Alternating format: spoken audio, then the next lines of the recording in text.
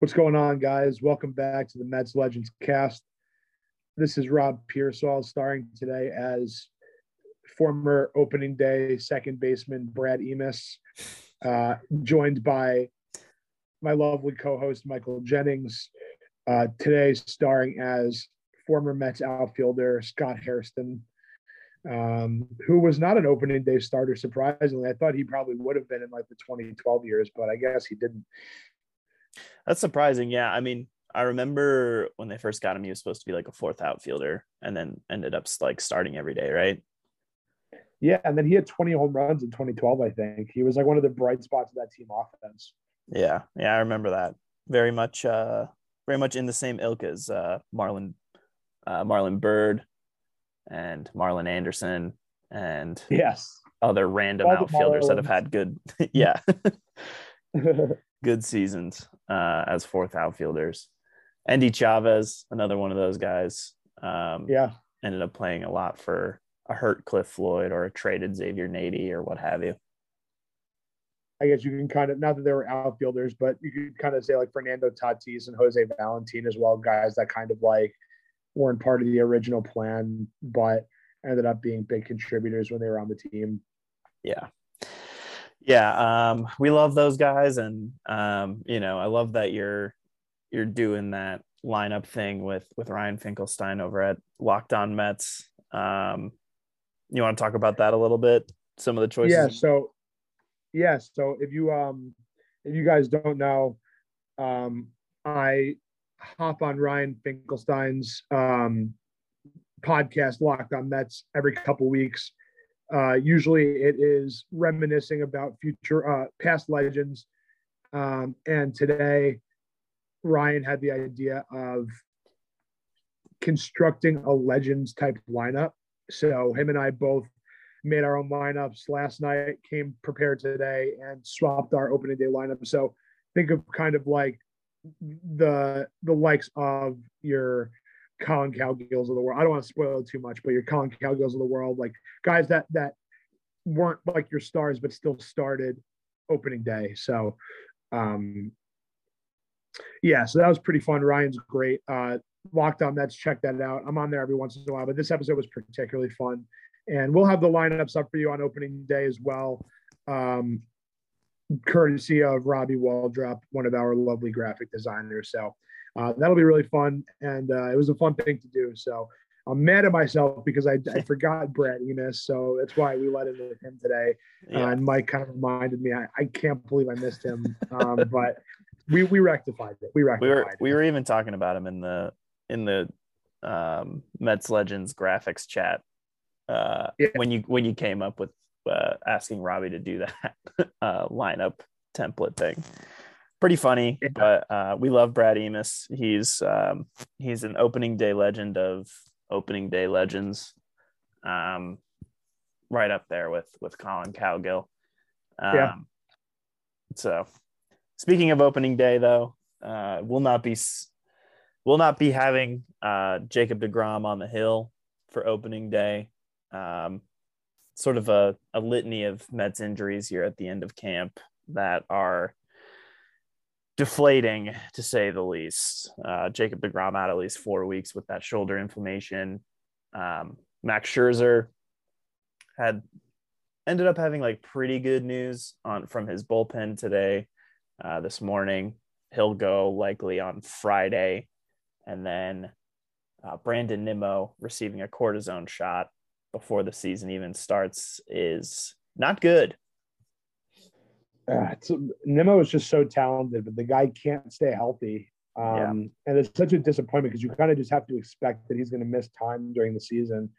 But you see what he can do. I mean, 2018, I want to say, he had just such a good year. And since then, it's just, when he's on the field, he's great, but he just can't stay healthy. And it's such a bummer.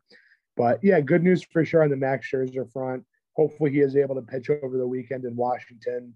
The Mets really need him to be available, especially with Jacob deGrom out. And I think you're kind of looking at maybe closer to 2 months for deGrom. I'm not really expecting him back before June, which is a bummer. But if you could get Scherzer and Bassett to stay healthy, I mean, that's still a formidable 1-2 punch. And then I guess you kind of have to hope that like a couple of Taijuan Walker, Carlos Carrasco, David Peterson, and Tylor Megill can be good for you. And then I don't know. You kind of just have to hope that that's the case. But I know we've been kind of joking about it, just to bring it back to a little bit of a lighter note and a lighter tone. We've kind of been joking about, Tylor Megill being a Cy Young favorite this year. Do you think he actually has a legitimate chance of being the opening day starter, or who do you think is most likely out of, Taijuan Walker, Cookie Carrasco, David Peterson, and Megill to take the bump? So I think Megill, I think it's either going to be Megill or it's going to be like a bullpen game for opening day, which might make sense. I mean, Patrick Corbin is pitching for the Nationals, and he's just not very good. So if that offense can just score some runs, I don't think it really matters who you have on the hill.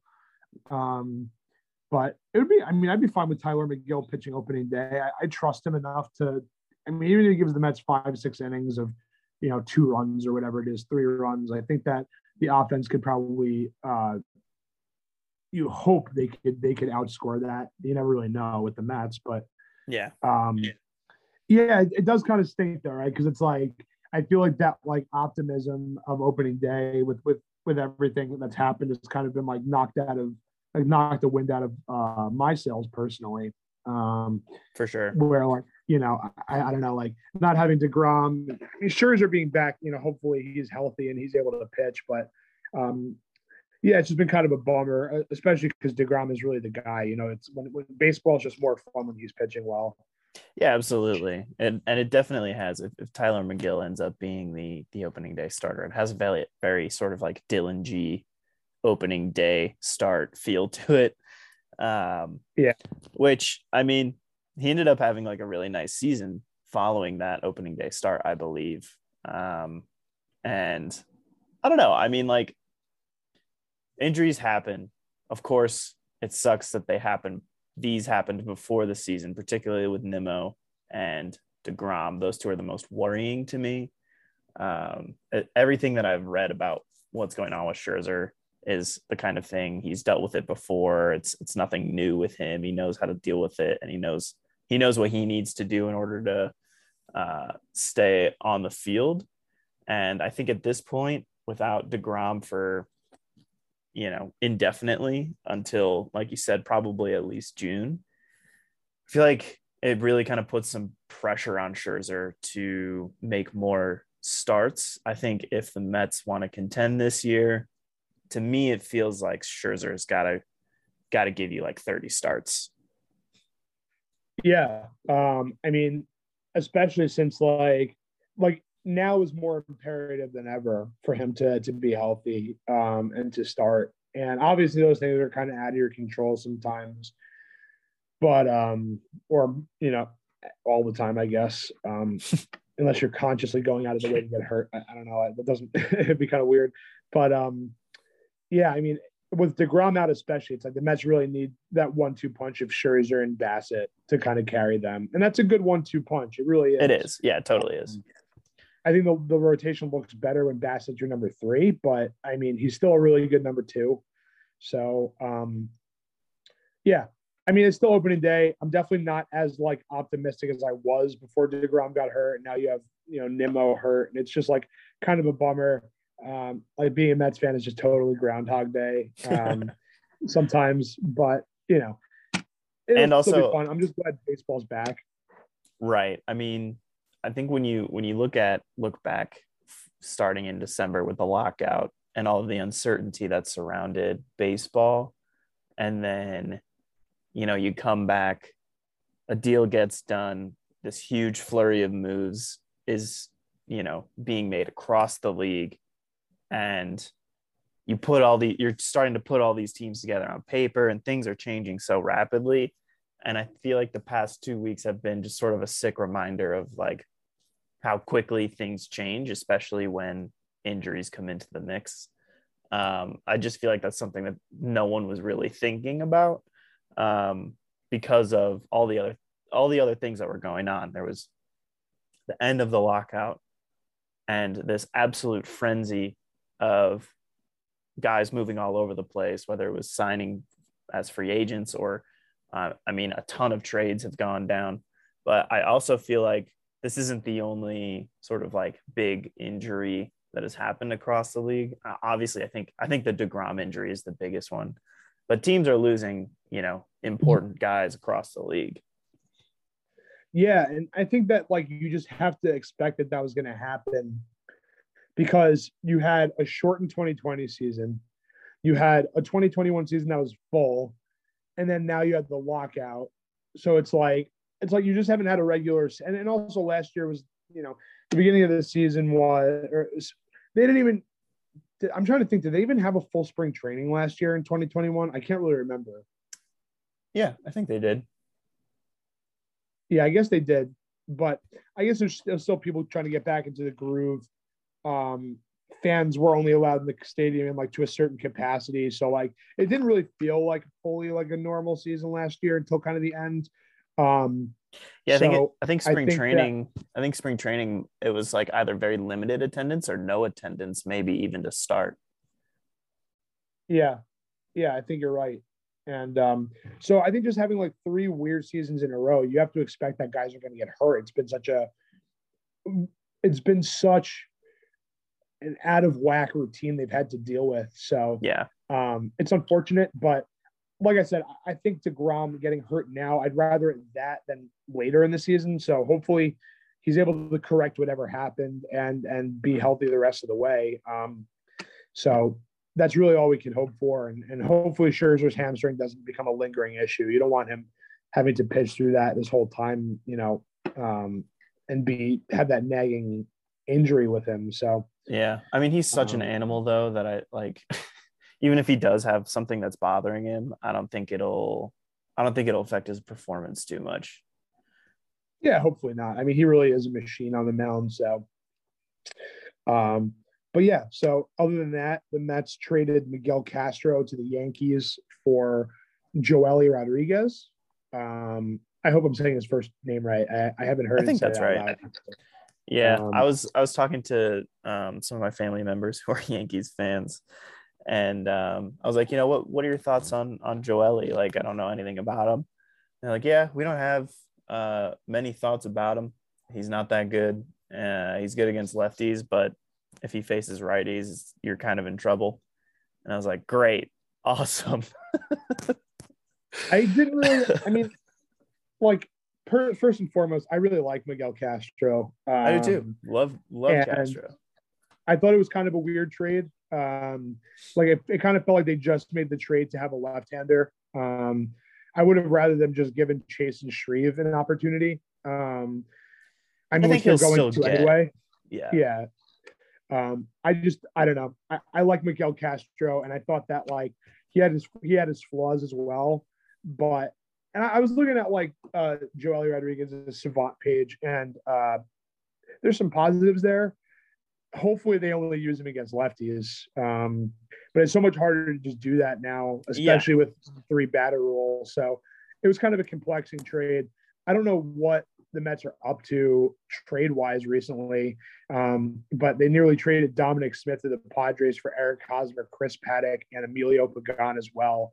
So I don't know what the hell is going on with them right now, but 2 like kind of uninspiring trades. It felt that like proposed Dom Smith trade for Paddock and Pagan felt a little too reactionary to me, because that kind of coincided with the DeGrom and Scherzer news. So like, yeah, I wonder if it was just like Epler putting feelers out there and maybe trying to put some pressure on, because I mean, I was also kind of surprised that we had the kind of public leaks that we did, because I mean, so many of the Mets moves, as we've said before, kind of came out of thin air this offseason. So to have the sort of rumors be out there in the open, it seemed to me like a public sort of pressure move to try and get maybe like a 3-team deal done, that's really what it felt like. The Mets were going to try to flip Hosmer. And I saw that there were some reporters who were saying that too, like on Twitter and everything.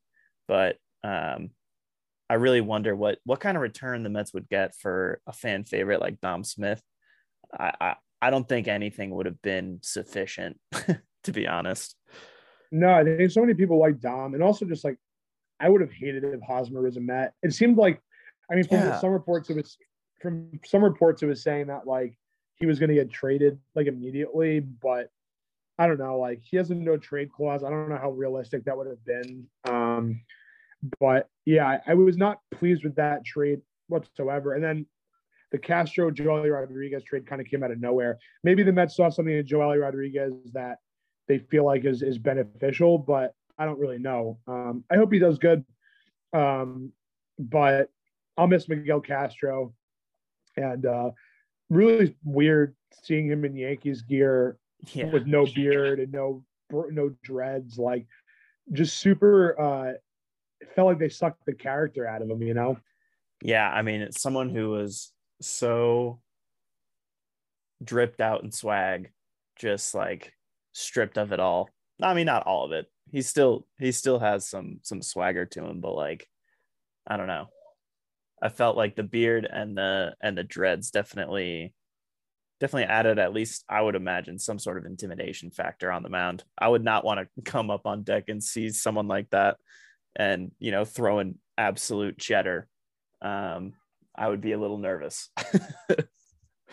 Yeah, no, and Castro has he has a good fastball. And I think that a big thing with him is that used properly, I think that Castro is a good pitcher. You know, I think he was used a little bit too much last year. Maybe he was using some sticky substances, but overall, I thought that he fit well in the bullpen. I liked him in the back of that bullpen with Trevor May and Adam Ottavino now and everything like that. So I think he provided. We'll see. I think he provided good cover for a guy like Trevor May. I think May can be one of the best setup guys in baseball. And now that you have a healthy Seth Lugo, you really have like two true setup guys that can give you quality innings in high leverage situations. But I felt like Miguel Castro, especially early on in the season, like you said, he was so effective in those high leverage situations when things were going well for the Mets. And then he did hit a wall. I think he was overused. Given sort of the constraints on the Mets pitching staff as a whole, whether it was starters or bullpen games or things like that, Castro was asked to do a lot last year. So I think if the Yankees can manage his workload, he can be a really good high leverage situation guy. And I mean, that 100-mile-an-hour sinker and slider combination, it plays kind of no matter who you are. He was kind of, to me, he felt a lot like a young Jeurys Familia. And I thought the Mets really had something there to really, truly like pass that torch on to Miguel Castro. They're a little bit different in some ways, but I think ultimately the results that they produced were very similar. He's making his way around the AL East now, though. This is, I believe, his third American League East team. So true. Maybe one day we'll see him play for the Sox and the Rays as well. I think he's already played for the Blue Jays and the Orioles. So, did he really? He played for the Blue Jays? Yeah, I think he came up as a Blue Jay. I remember Marcus Stroman when I interviewed him last year. Mm-hmm. We were talking about how many Blue Jays that he was teammates with. It was like Taijuan Walker, Aaron Loop, Miguel Castro, Sean Reed Foley, Kevin Pillar. There was like a ton of them. Yeah, wow. Yeah, Jonathan VR, I think, was on the Blue Jays at one point. He's already had kind of a crazy career, Miguel Castro. Looking at his baseball reference page, he came up as a 20-year-old in 2015. Yeah. In 2015, yeah. And then went to the Rockies as a 20-year-old, really struggled there, and then caught back on with Baltimore. I thought because he was like, when he was traded, he was only 25 years old from Baltimore. I thought, okay, yeah, he probably came up through the Orioles system. I never really had like looked at Castro's like MLB history before, but I mean, I get it. He's got electric stuff. That would play on pretty much any team, so I could see why teams like the Blue Jays and the Rockies called on him as a 20-year-old, 21-year-old. Yeah. And I think the Yankees probably still as well. I mean, he's 27, 28 now. He's still young. And they're hoping that they got a good pitcher. And I think they did, we'll see. So last but not least, what are your opening day predictions? Let's predict the final score, and let's predict who's going to be like the big contributor in game one for the Mets on Thursday. Yeah. So I'm rocking with my guy Tylor Megill. I think if he gets the ball on opening day, he's going to give a solid like 5 2/3. Maybe give up 2 runs and kind of be in a spot in the 6th inning. And then pass the ball off to like a Drew Smith or a Seth Lugo for a couple of innings. I don't know. I have that feeling that I think we're just going to get the Tylor Megill that we saw last season when he really stepped up to the plate. I think he's one of those guys who can really do that. And I would say Mets win the ball game 4-2. I think they'll get to Patrick Corbin early.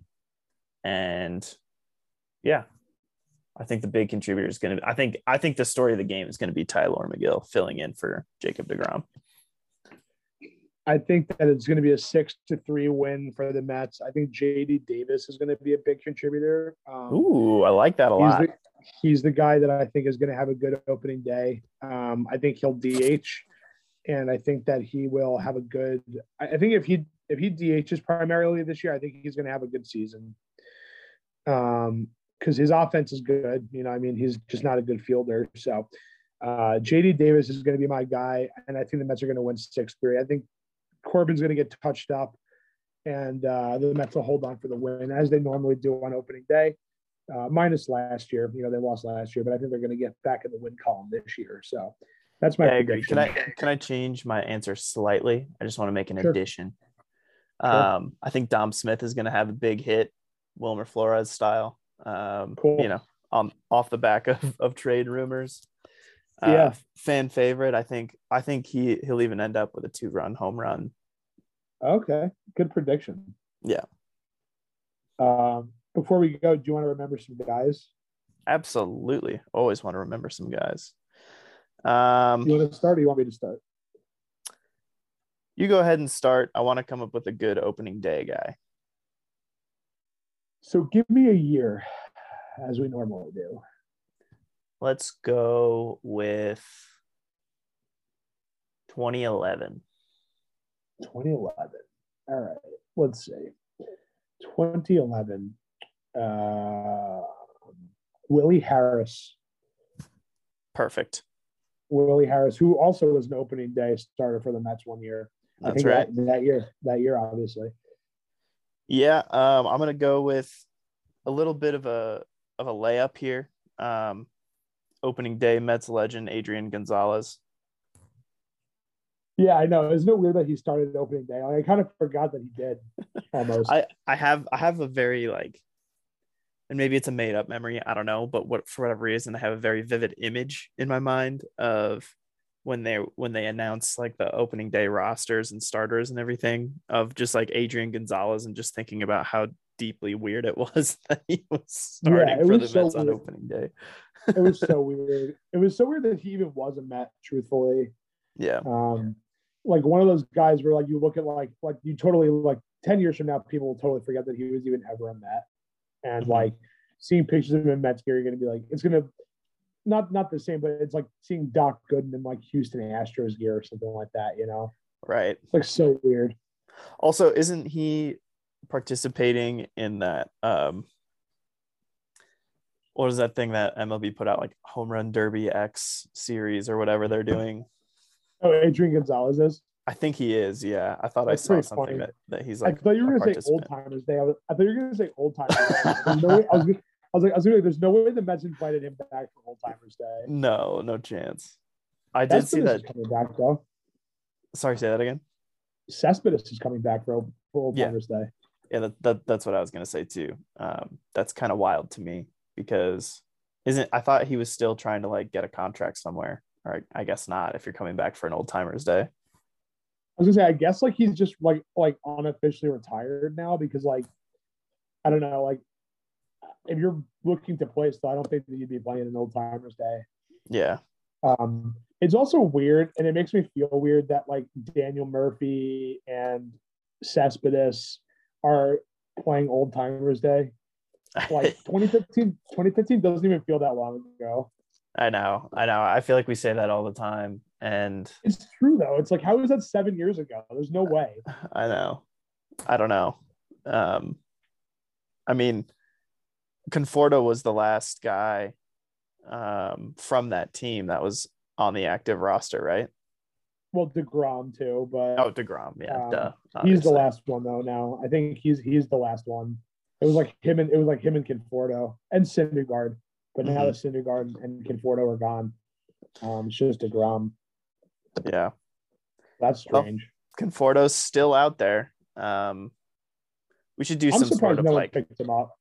We should do some sort of like Conforto watch kind of thing. At this point, he's not going to get signed until like he's going to have the kind of situation that didn't like Craig Kimbrell, he like had a draft pick associated with him, so he didn't get signed until like July or something like that. There was like Steven Drew was like that. Yeah, he was a big one. I remember. I think he's in that weird limbo right now because there is a draft pick associated with him that nobody wants to like. His value to a team is not higher than a draft pick right now, which is so weird.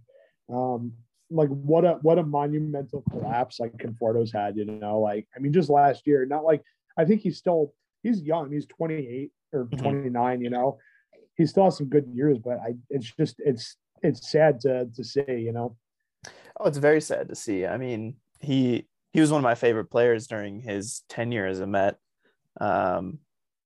As sort of streaky as he was, I think he is one of the best hitters that the Mets have ever produced from their own farm system. And I think you're right. I think he still has plenty of value.